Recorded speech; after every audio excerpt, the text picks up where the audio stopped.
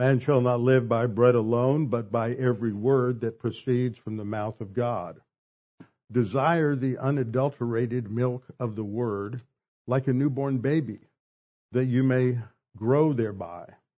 His divine power has given to us everything pertaining to life and godliness through the knowledge of him who called us by glory and virtue, by which have been given to us many great and precious promises, that through these you may become partakers of the divine nature, having escaped the corruption that is in the world through lust.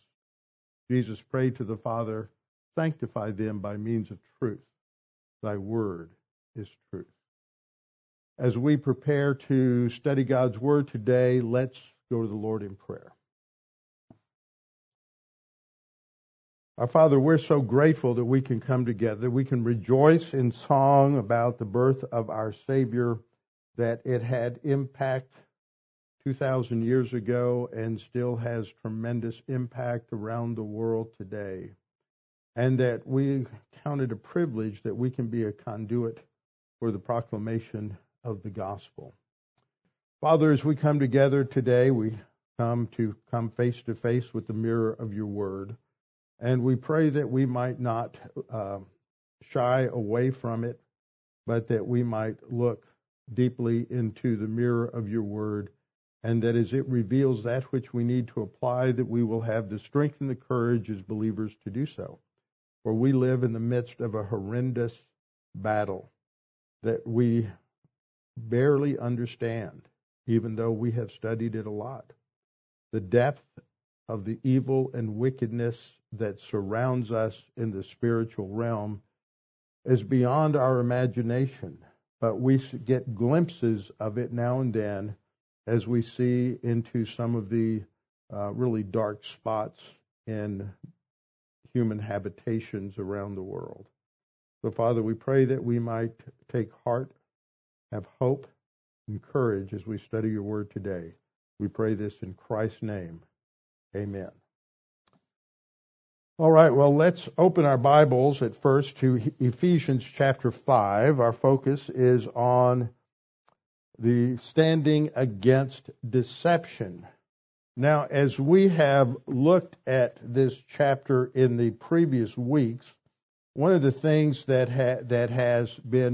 we've emphasized is that the life of the believer, because he is a new creature in Christ, identified in the book of Ephesians as the new man, this new entity that comes into existence that is called the church.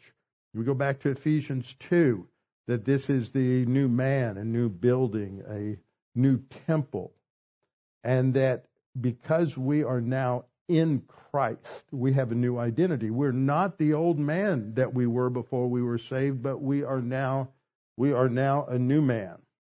And so that in this section, starting in the beginning of Ephesians 4, verse 1, where Paul talks about the walk or the life of the believer, and by walking he includes everything that makes up the life of a believer. He's talking about how we think. He's talking about how we live, the decisions that we make. He's talking about how we talk, what we talk about. He's talking about how we act. All of that is what it means to walk, and that we are to walk worthy of the calling with which you were called. And so as we have gone through this, we have recognized that what we find here is a contrast between the walk of the unbeliever, that is identified as the Gentiles, that these Ephesians used to be part of, and we've seen that going back to Ephesians 2, there's really three groups of people on the planet today. There are unsaved Jews, there are unsaved Gentiles, and then there are believers in Jesus Christ, Jew and Gentile, that are now united together in this unique entity called the body of Christ with this new identity. And so in this section, starting back really in about verse 17 of chapter 4, Paul is giving a contrast between the life and characteristics of the old man, the Gentile unbelievers. And in verse 17, he says, "This I say therefore and testify in the Lord, that you should no longer walk as the rest of the Gentiles walk, in the futility of their mind." So there is this contrast between how the believer should think, act, live, emote, everything, and the way that the unsaved Gentile does. And that really comes more into focus in chapter 5, beginning with the command to walk in love. He's further defining what this walk is all about. And then that's going to be expanded when we get to verse 8, where he says, again, walk, and this time it's walk as children of light. But we live in a world today that is much different than the world that most of us were born into and most of us grew up in. It is a world where we have come to realize that there is much more deception going on around us today than we ever truly imagined. And that relates to the passage that we are in verses 6 and 7, where Paul writes, "Let no one deceive you with empty words or vain words or futile words. For because of these things," that is, these empty words, "for because of these things the wrath of God comes upon the sons of disobedience. Therefore do not be partakers with them." Now what's interesting is this passage where it talks about don't be deceived comes at the end of verses 3 through 5, where there's this list of sins with the conclusion that those who do these things will not have an inheritance in the kingdom of Christ and God. And just to remind you of what we've covered in the last 2 or 3 sessions to make sure we understand that is not talking about salvation and getting into heaven. That entry or the inheritance into the kingdom of God and Christ, talking about the future millennial kingdom. And this has to do with those who have special awards, rewards, privileges in the coming kingdom. Inheriting the kingdom is a term for possessing those additional rewards. Scripture talks about that in many places, and we reviewed those passages talking about the judgment seat of Christ, where there are going to be only believers at the judgment seat of Christ, and that there are many who are going to receive awards and rewards on the basis of their faithfulness to the Lord and their service to the Lord. But then it concludes by saying, but there are others who will have no works. All will be burned up, yet they will be saved as through fire. So you see, they're still saved. They still enter the kingdom, but they are not going to be participating in the additional privileges that go to those who have been faithful. So now we have this exhortation then at verse 6. See, the problem that happens in verses 3 through 5 is really the deception of our own sin natures. But that deception of our own sin nature is often exacerbated by the deception that is in the world around us. So today we live in this world that is characterized by all kinds of deception. On the one hand, you'll see people saying that all of these news items and all of these personalities are all fake news and promoters of fake news, and ignore them. The other side then reverses the charge to the first group. Everybody says everybody else is just putting out fake news and everybody else is a liar. And we live in a world now where many people are making extreme statements about reality, about history. They're making claims about things that happened in history, and I'm talking about history about 53 days ago on October 7th. They're making claims about history that recent that are completely false. And they are making claims, for example, on the side of Hamas, they are charging Israel with genocide, when the fact is it is the Palestinians who have been fighting. There hasn't been a single war in the history of the nation of Israel since and including their war for independence in 1948, where Israel was the aggressor. It was always the Arab nations or terrorists who were the aggressors. Israel has fought every single war, including this one, as a defense. And the argument is, well, they're occupying land given to the Arabs. Well, wait a minute. Let's look at the legal realities here. And you've heard me teach on this in detail. The legal realities are that there never was a state or nation called Palestine. That was a term that was used by the Roman Emperor Hadrian around 135 AD in the Second Jewish Revolt, because he was so fed up with the revolts of the Jews that he wanted to rename everything, and he put a pagan temple on top of every Jewish and Christian site. He wanted to totally eradicate the presence of Jews from the land, but he never did. There have always been Jews living on the land there. And this land was never occupied by an Arab power. Muslim powers, yes, but not an Arab power. And I've recently Jim sent me an article recently that was on American Thinker, so you could probably search for it and find it there. Talks about a book written by a French cartographer at the end of the 1600s. He was also a polyglot. That means he spoke many languages. He went to the area that was part of the Ottoman Empire at that time. Ottomans were not Arabs, they were Turks. And he traveled all through this area of the Middle East that we now refer to as Israel. He identified over 2,500 locations. Not a single one of them had an Arab name.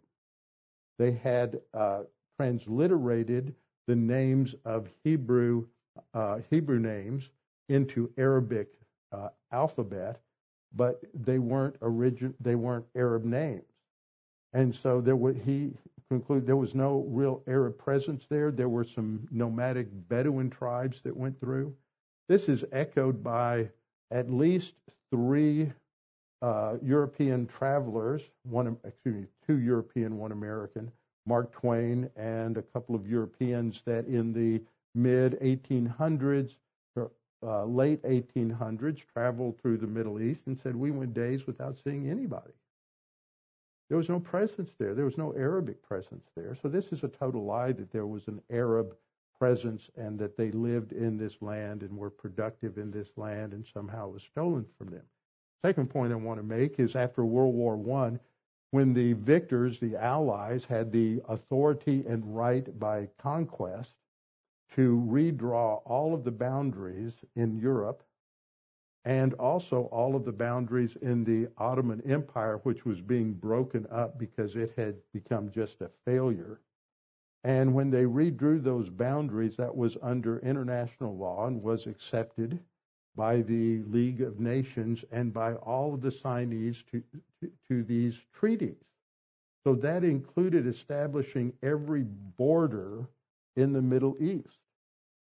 Even though Turkey might not have affected the northern borders of Turkey, it has certainly affected their border with Syria. It affected the southern border between Israel and Saudi Arabia.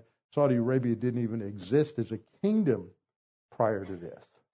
So none of that existed. It was just a region in the Ottoman Empire called Syria, Palestine, which went back to the Roman designation from Hadrian. And yet, what do you find today? You find these Arabs claiming they've stolen our land. No, it was never yours. In fact, in San Remo in 1922, the League of Nations confirmed both the conclusions of San Remo, which redrew the borders in the Middle East, but also the British mandate, which included in its prelude the exact verbiage, the original verbiage of the Balfour Declarations, which declared that this historic land of Israel was for the habitation, the homeland of the Jewish people. But you're told other things. It's ignored. History is ignored. The law is ignored. It's ignored by some Israeli leaders. But that's what the law was. That's international law. It's never been rescinded. It is still the law on the book. So if we say that we're a people that are law-abiding and that we believe in the rule of law, then why do we ignore law? But these are lies. These are just some of them. You also have people who lie about, well, I can decide my own gender. All kinds of false views of reality. And this idea of man determining his own reality had its start where? Had its start in the Garden of Eden in Genesis chapter 3. The serpent appears to Eve and deceives her. According to 1 Timothy chapter 2, verse 14, Eve was deceived, and it doesn't say that Adam was deceived. She's totally deceived by the serpent. And this is actually Satan. He is the fallen angel that is described in Isaiah chapter 14 as Halel ben Shahar. That in the Latin that became Lucifer. It means the shining one, the son of the dawn. And he was the greatest and most intelligent, most beautiful of all of the angels that God had created. But he wanted to rewrite history and make himself out to be God. And so this is the beginning of sin. It's grounded in arrogance, where the creature wants to be identified as the creator. So at the very root of all deceptions, and we're all involved, you and I are all involved in self-deception to degrees that we're embarrassed to admit to, even to ourselves. But at the heart of all self-deception is arrogance, and the idea that this limited, finite, let's face it, somewhat of a weak-looking creature compared to some of the other creatures God created, that this rather impotent-looking human being thinks that he knows more and can do more than the omnipotent, omniscient, omnipresent, immutable God who created the heavens and the earth. Lies have always been part of human history. There's always been the problem with deception. Today, it seems like, at least in Western culture, they're reaching a new level. But if you were to go back to the 1920s in Lenin's Soviet Union, or the 30s in Stalin's Soviet Union, or to go to the late 40s and 50s in Mao Zedong's China, you would find just as great a deception going on there as you have here. Deception is often the environment in which human beings live. And these lies have always been there. And as we look at human history as it's described in the Bible, what has happened is that as we declare ourselves to be able to act like God, we want to redefine everything. And so we believe the lie that we can determine right and wrong for ourselves. We believe the lie that God is really incapable or ignorant, and that we actually know better than God knows. We believe the lie that we can create our own reality. We can determine our own destiny. We can determine our own origin, that we were not created by an omnipotent, omniscient, omnipresent, righteous, and just God who loves us beyond anything that we can imagine. We're just an accident that descended from a chain of accidents, and we trace our lineage back through various monkeys and apes, back to some invisible or visible little blob of protoplasm that was accidentally hit with a bolt of lightning and somehow moved from from inorganic to organic. So we are creatures who think we can be the creator. Now, the focus in our section of Ephesians is in the second part. We have to remember this, that there's 3 sections we've gone through. This is lesson 216. We've spent 215 hours plus studying Ephesians. I think the longest book I've gone through was maybe Revelation, about 230 lessons. We only got 6 chapters in Ephesians.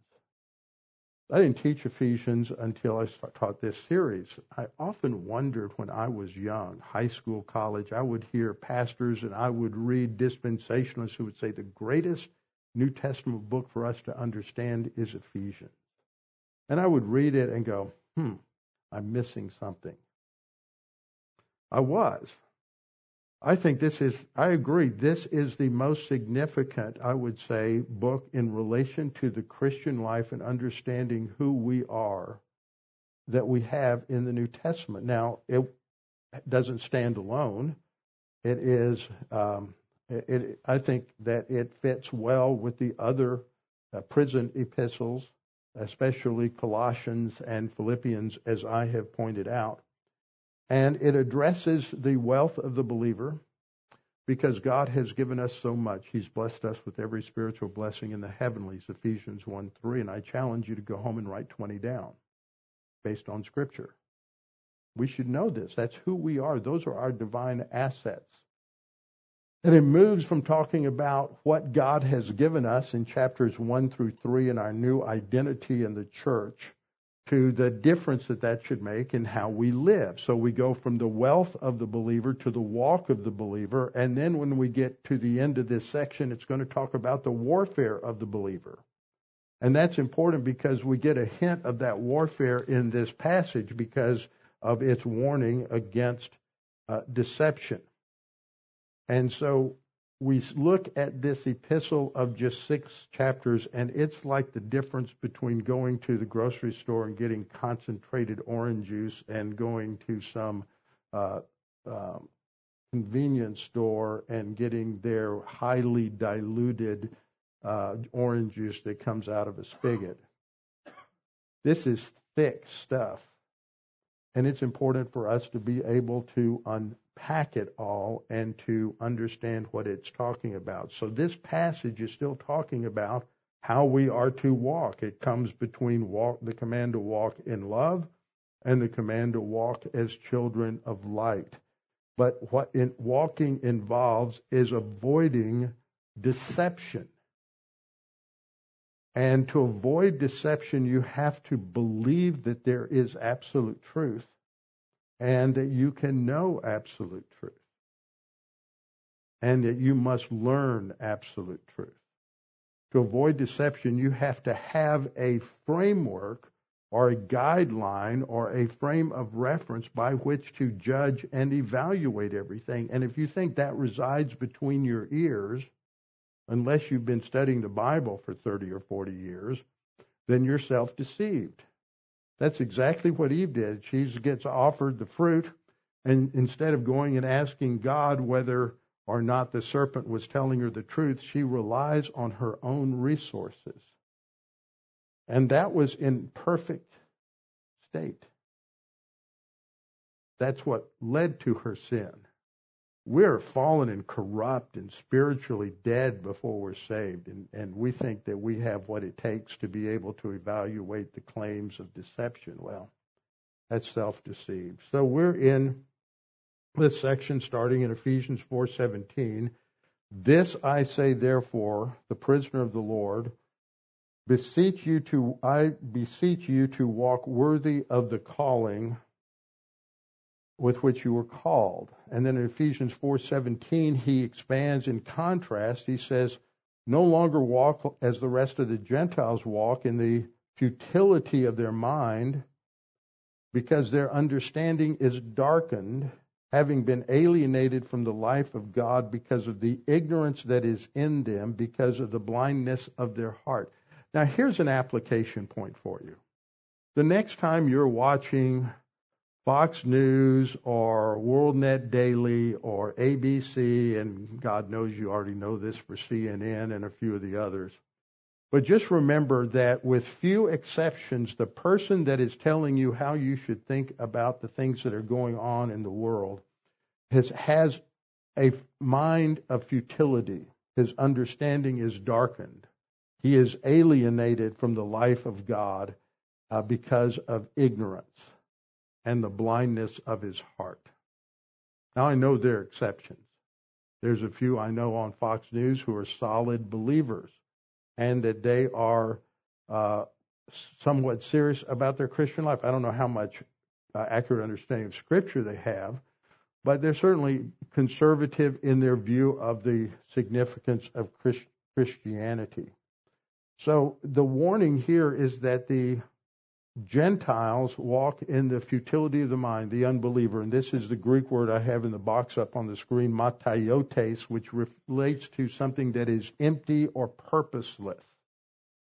Their thinking is empty and purposeless. It doesn't matter how many PhDs they have. It doesn't matter how many Nobel Peace Prizes they have won. It doesn't matter how many tech companies they have started. It doesn't matter what their skills are with the computer or with any other technological thing. Their thinking is futile. It is purposeless because they are spiritually dead and they don't have a framework of truth. So related to that description of the culture, in our passage, Ephesians 5:6, Paul says, "Let no one deceive you with empty words." Now, this is a synonym for mataiotes. It's the word kinos, which means empty, foolish, worthless, or vacuity. It means that people are thinking totally divorced from reality and divorced from truth. Now, they may have stumbled on an acorn now and then. My father's one of his favorite sayings was, even a blind hog finds a couple of acorns every now and then.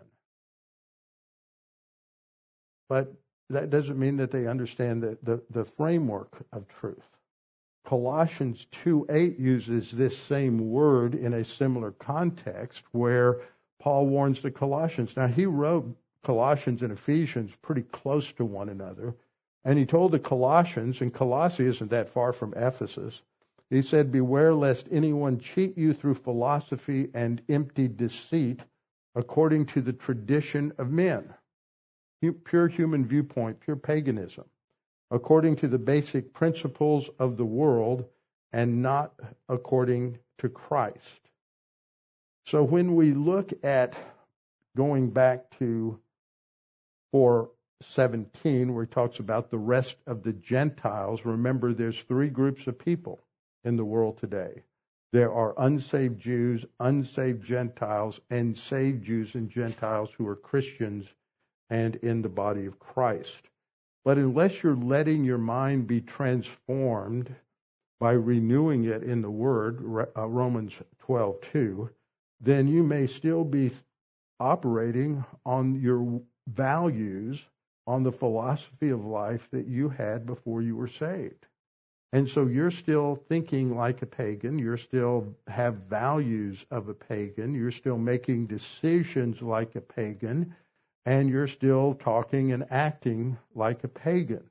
When you have all of these different descriptions in here related to things like foolish talking and coarse jesting back in verse 4, back in the chapter 4, verse 29, corrupt word, all of this has to be understood with this contrast that Paul has been setting up here since 4:25, that we have put off lying with the old man, and we are to speak the truth with the neighbor. It's the Word of God. It's talk. Our conversation needs to be informed by biblical truth.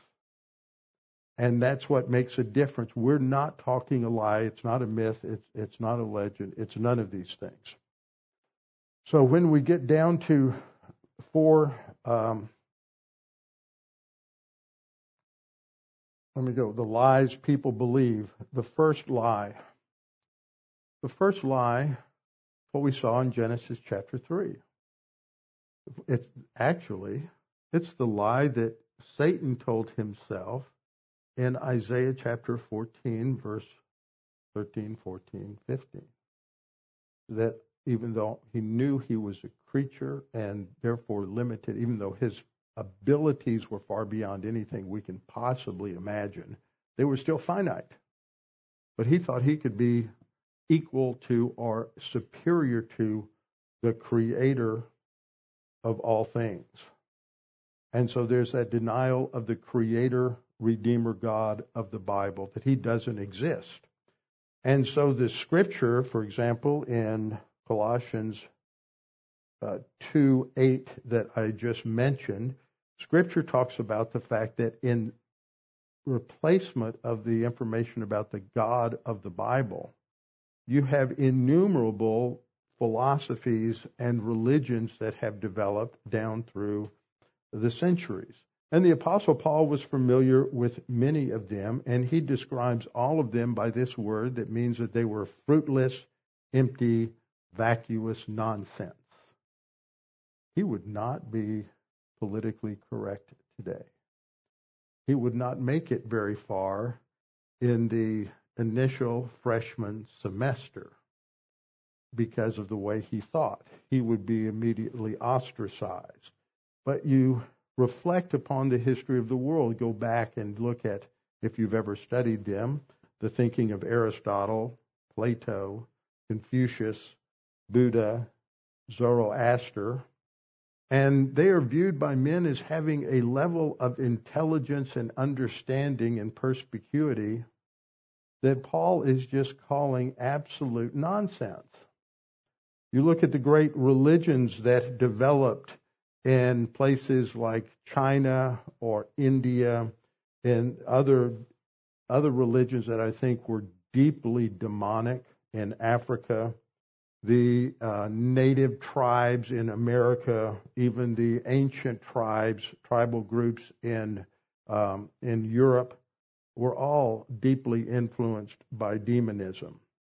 Then you have the development of more advanced forms, in a relative sense, of these mythologies among the Greeks and the Romans. Then you get the horrible deceptions of Islam under Muhammad and its twin, Mormonism under Joseph Smith. And add to that the musings and peregrinations of the Jewish rabbis. And then the absolute beginnings of the collapse of Western civilization with the Enlightenment thinkers like Descartes and Leibniz and Spinoza, ending up with the speculations and rejection of the possibility of knowing truth by Hume and Kant, which is what laid the foundation for where we are today. All of these things produce a mass of deception so that people are confused. They say, well, how do you know truth? And they all start with this basic principle that the Creator, Redeemer, God of the Bible does not exist.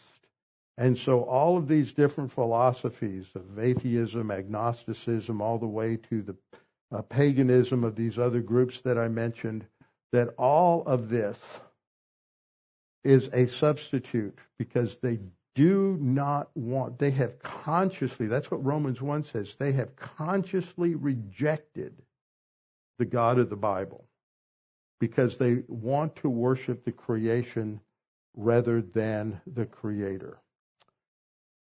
So the second point is that with no Creator, Redeemer God, human beings are free to guess and to create their own reality. We're just going to make it up as we go along. And that's what they have done from the beginning, is that they have made up their own religious systems. They think that human beings are just cosmic accidents. They make up their own rules of right and wrong, which differ from one group to another.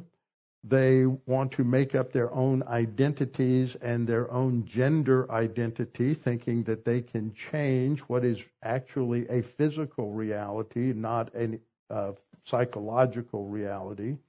They want to make up their own facts about history and events, and they think that we're actually powerful enough to change the climate. And more discoveries are made all the time that demonstrate that the impact that our actions, even with 7 billion, almost 8 billion people on the planet, have on the atmosphere and on the environment is negligible. Yet they're going to impose all kinds of laws on us and force us to buy things we don't want to buy because they believe that it will somehow save the planet. So that they believe these deceptions, that humans can change their nature rather. Second, that humans who are Humans who are inherently corrupt can bring in a perfect world. Their presupposition is man's basically good. That's what separates conservatives from liberals, according to Thomas Sowell.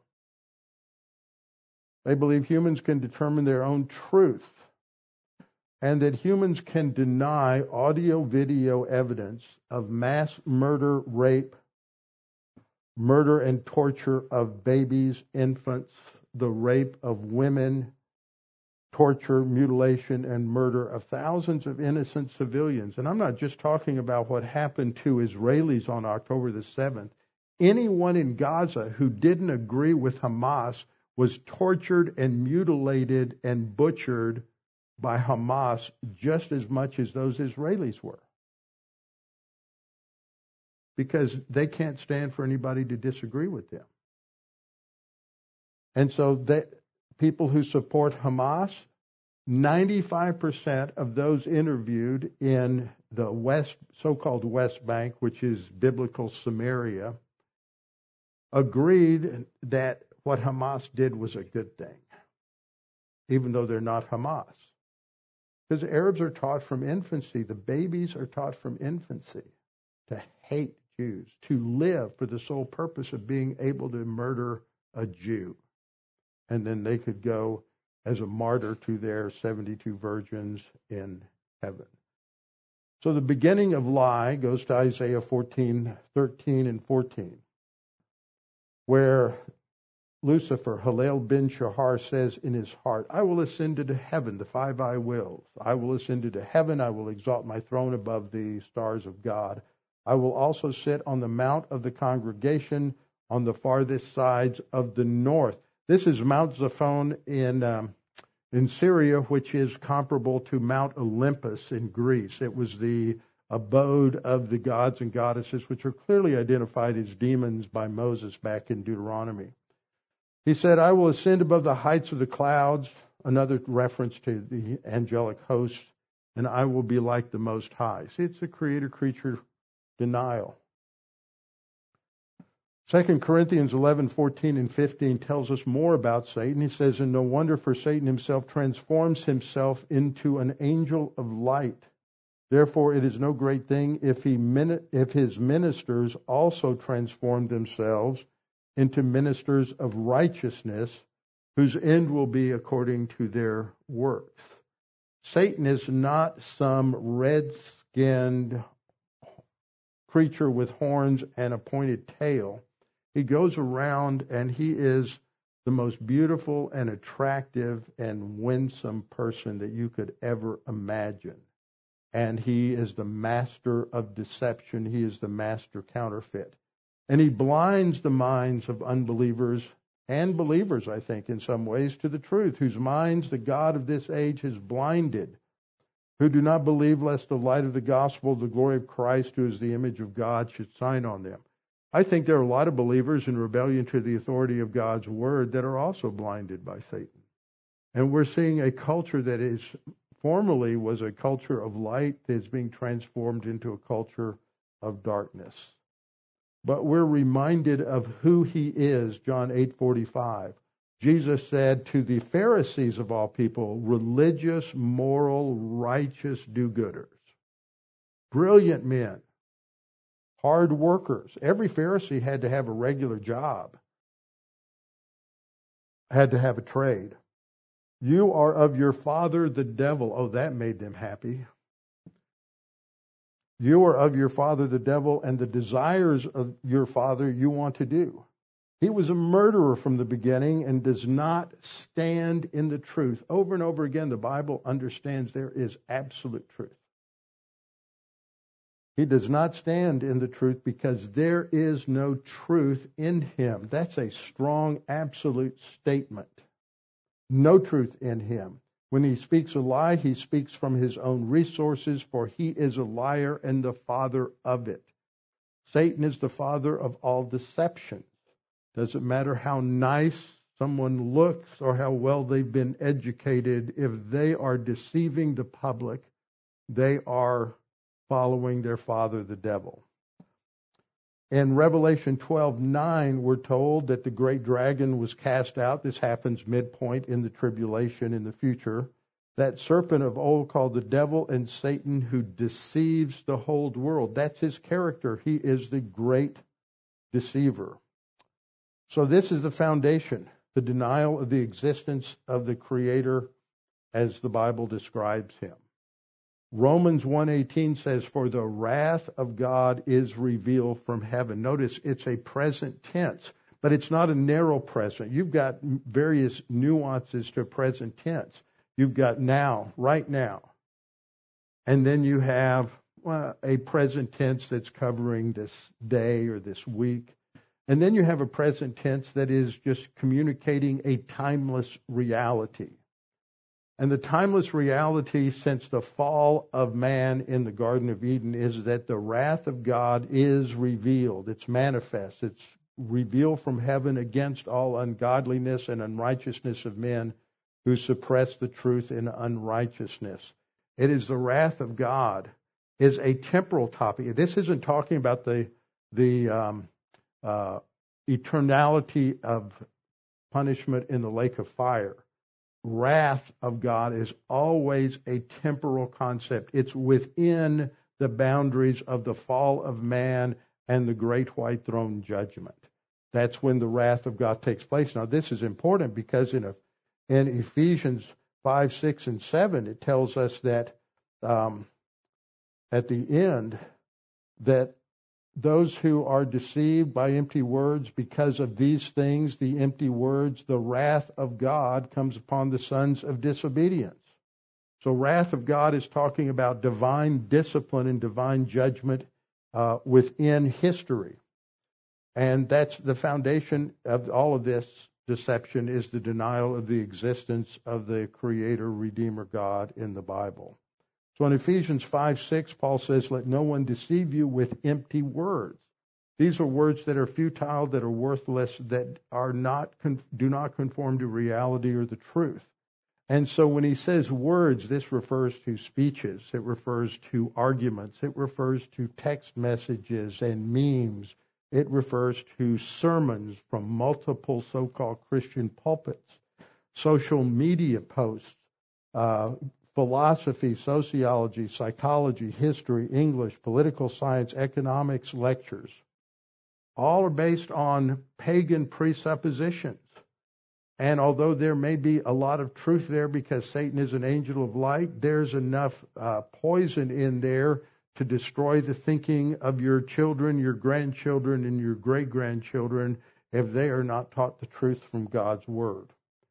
And so this is the warning, that we are surrounded by a culture of Gentiles, and this was true at the time of Christ, it was true at the time of Paul, and it's true now. And that we are not to be deceived. So that the only clue to avoiding deception is that you have to know the Word of God inside and out. It's not an option. It wasn't an option 20 years ago or 30 years ago. But today you will be run over by tanks, spiritual tanks, political tanks, economic tanks, if you don't know what the Bible says, if you haven't internalized the Word of God so that you can think according to truth and reality. Because in your careers, somebody always reacts to this. I hear stories again and again from people who are working for some company, and the policies that are being handed down through human resources are anti-Christian. You have to conform. You have to be woke. Now, some companies are waking up, but a lot of them aren't. And maybe you're in a position, wherever it is that you work, where those pressures are not coming to bear on you, but you better be aware that they're there and that they could be pressuring you. And you have to figure out how you're going to handle that. One option is that you can talk to people, and sometimes that works, and you can find a way out. Sometimes there are people in positions of power who just don't realize the impact of these policies, and you can reason with them. Other times you cannot. Sometimes you have to make a choice, and you have to decide, well, I can't work here anymore because I am violating my conscience because they will not let me do what I believe to be the right thing, and they are forcing me to enforce policies that I believe to be destructive and anti-biblical. So we have to learn. You have to learn to think. You have to internalize the Word of God. Paul describes the Gentiles of his time in Ephesus in Ephesians 2:2, in which you once walked according to the course of this world, according to the prince of the power of the air, the spirit who now works in the sons of disobedience. Now that phrase is used just a few chapters back, but at the end of verse 6, he says, the wrath of God comes upon the sons of disobedience, those who are living according to the pagan, anti-God worldview. That's who the sons of disobedience are. The term is used for unbelievers, and the unbelievers are equated in the coming verses with darkness, and that describes who they are and who we were before we were saved. But as believers, we now are children of light, but we can still walk in darkness, imitating the sons of disobedience. Romans 1:17 says that the wrath for in it, that is the gospel, the righteousness of God is revealed. This is continuous. Since the Garden of Eden, God has been giving the gospel. And the wrath of God is revealed. And this is a middle voice, which confuses a lot of people, but that basically, in one of the primary uses, is that it's emphasizing the subject. It's not reflexive. God is not revealing it back to himself. That's the simple way of looking at a middle voice. But often it is used in an intensive way to emphasize what the subject is doing. God is revealing himself. So the second point, I'm going to run through these real quick because we're running out of time. The devil's original sin was arrogance, expressed in his denial of the creator-creature distinction, as we've seen. We do the same thing. We elevate the creature, ourselves, over the authority of the Creator God. The third point is that in the same way, all views of ultimate reality, whether it's atheism, agnosticism, pantheism, panentheism, materialism, polytheism, limited God, open theism, Islamism, Buddhism, or liberal Christianity, all at some point invalidate the creator-creature distinction. They've been deceived and they're living by a lie. Fourth, this is accomplished and promoted through the various means of communication. Words, whether text, emails, memes, media, TV, literature. Now, I'm not condemning the means. I'm not saying that you shouldn't read or you shouldn't look at memes or you shouldn't watch videos on YouTube at all. But be aware that those things in social media are used for very evil purposes. But remember, God created language, but Satan's the one who's come along and perverted language so that he can develop an army of humans to go against God. He has perverted language for his own nefarious purposes. So fifth point, Scripture says the knowledge of God is clearly revealed both external to man so that he observes that reality, but also internally through God's making it plainly evident to them in their souls. So there's not a single real atheist on the planet. To say there is means you're saying God's a liar. They're lying to themselves, but deep, deep, deep in their soul, they know God exists, and they're in rebellion against him. Romans 1:19 says, because what may be known of God is manifest where? In them. Inside them, in their soul. For God has shown it to them. See, that's external. For since the creation of the world, his invisible attributes, I just love this phrase, his invisibles are clearly seen. That grabs your attention because it seems contradictory. But God says, you look around at the visible things and you must come to certain conclusions about my existence. But what happened is what we read in 121, that although they knew God, they did not glorify him as God, nor were thankful. Notice, we have this also emphasized here in verse 4 of Ephesians 5:4. That in light of all this foolish talking and everything else, That's not fitting. It's not edifying, but rather you should be giving thanks. But that isn't what characterizes the unbeliever. They became futile in their thoughts. They weren't thankful. They became futile. Again, the verb here of mataiotes, it's futile. It's empty. The result of this is described in Romans 1:24-25. Therefore, God also gave them up. He said, you want to act that way? Go ahead. I'll pull back the restraints. I'll let you go to the end of the rope and then some. Therefore, God also gave them up to uncleanness in the lust of their hearts to dishonor their bodies among themselves, who exchanged the truth of God for the lie and worshipped and served the creature rather than the Creator. They denied the Creator-creature distinction, who is blessed forever. Seventh, as a result of that rejection of truth, verses 26 and following explain the consequences, which are now evident all around us in our culture. Social pressure is mounting for us to validate these deceptions.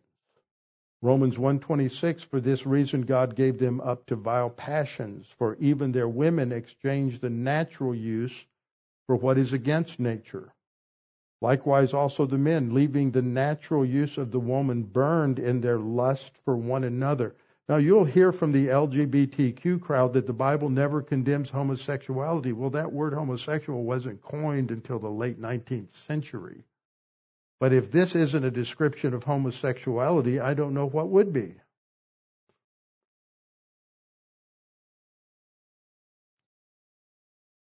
They burned in their lust for one another, men with men committing what is shameful and receiving in themselves the penalty of their error which was due. Verse 28, God gave them over to a debased mind, being filled with all unrighteousness, sexual immorality, wickedness, covetousness, maliciousness, full of envy, murder, strife, deceit. These are the same kind of lists that we have in Galatians 5 for the works of the flesh, and in 1 Corinthians chapter 6, verses 9, 10, and 11, and in our passage in Ephesians 4. This is what happens when people rebel against God. Our eighth point is that the devil hates the truth. He hates those who hold to the truth. He hates those who want to defend the truth. He hates you with a passion. So how are you going to stand for the truth? What are we supposed to do? His desire is to force everybody to conform to his deceptions. So when we answer the question, how do we fight to this? We have to recognize we're not to be partners with them. Not to be partners with that, what's going on in the culture. So I have three basic points of conclusion. First, we have to know and believe that there's only one truth, and that's the truth revealed in the Bible. Jesus prayed to the Father, sanctify them by means of your truth. Your word is truth. There is absolute truth. We must know it and we must believe it. Second, we must read, learn, meditate, memorize, reflect, study, and internalize God's word. It has to transform us, Romans 12:2, by the renewing of our mind. It's not an option. It's more important today than it ever was, and it was always supposed to be your number one priority. Psalm 119:11, your word I have hidden in my heart that I might not sin against you. We have to hide it in our heart. And third, for all of us, we can no longer live as if the transformational events of the last few decades, socially, politically, and religiously, have not taken place. Too many of us, myself included, live in a nice little comfortable bubble. We don't get out there and with the crowds and as much as maybe we did when we were in our college years or when we were in our 20s. But we have children and grandchildren that do. And we need to prepare them. We have a guy sitting here who's been part of this church for many years, and he's a police officer, and he's out there seeing all kinds of stuff all the time. Ephesians 6:10 and 11 and following says, finally, my brethren, be strong in the Lord. Not be strong in your own education or anything else, but in the Lord. Be strong in the Lord and in the power of his might. We're to put on the whole armor of God. Why? So we can go out and fight the devil? No, so we can stand, which is a position of defense. Stand against the wiles of the devil. In verses 13 and 14, therefore take up the whole armor of God that you may be able to stand in the evil day. And having done all, to stand. Stand therefore. What do you think he's talking about? Standing firm. 3 times he mentions that in these 2 verses. I'm going to close with this.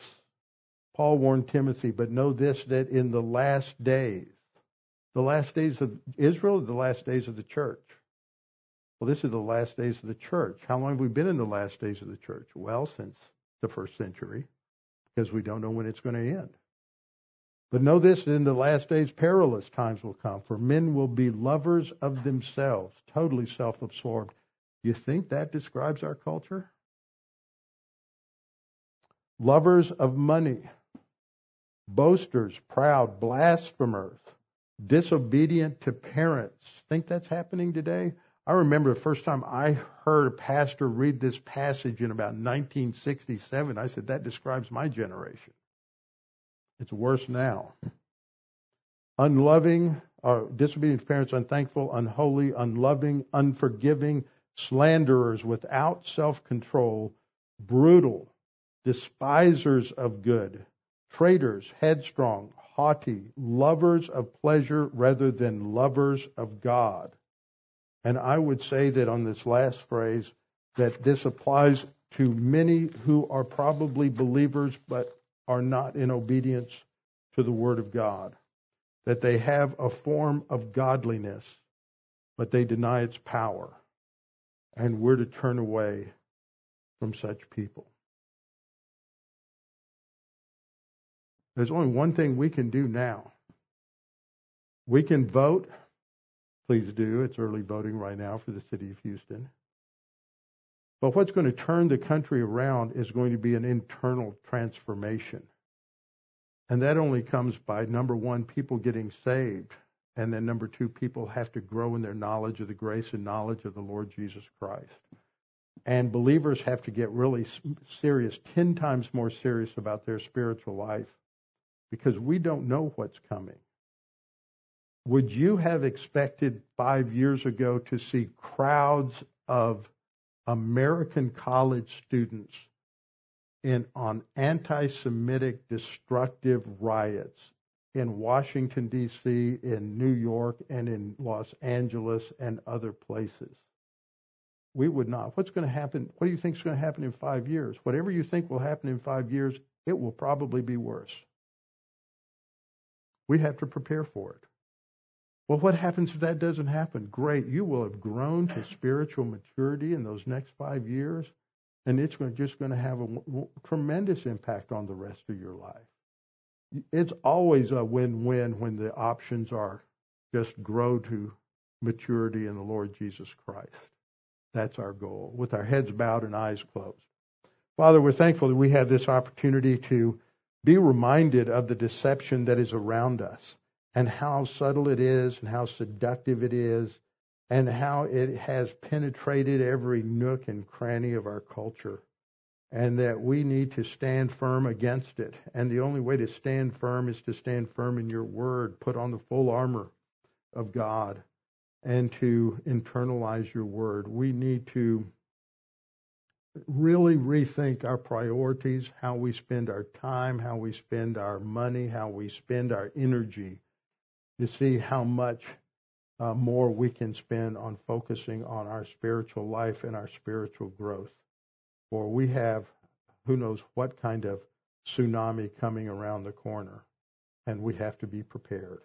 And when we have our solid foundation in your word, no matter what happens, we have hope and joy and stability. And with you on our side, nothing is impossible. And we can face anything that comes and still have that joy and peace and stability that you promise. So, Father, we pray for that. We pray that if there's anyone here now or anyone listening online that has never trusted Christ as Savior, that they might recognize that that's the only hope. Without Christ, there's no hope. There's no eternal life. But with Christ, there's hope. There's eternal life. There's joy inexpressible. And there's a wonderful opportunity to serve God and see Him work in our lives today. And there's that free gift of eternal life. So, Father, we pray for those who need to hear the good news of eternal life through Jesus Christ. And, Father, we pray for us that we might continue to desire to be steadfast, holding firm to your word, the word of life. And we pray this in Christ's name. Amen.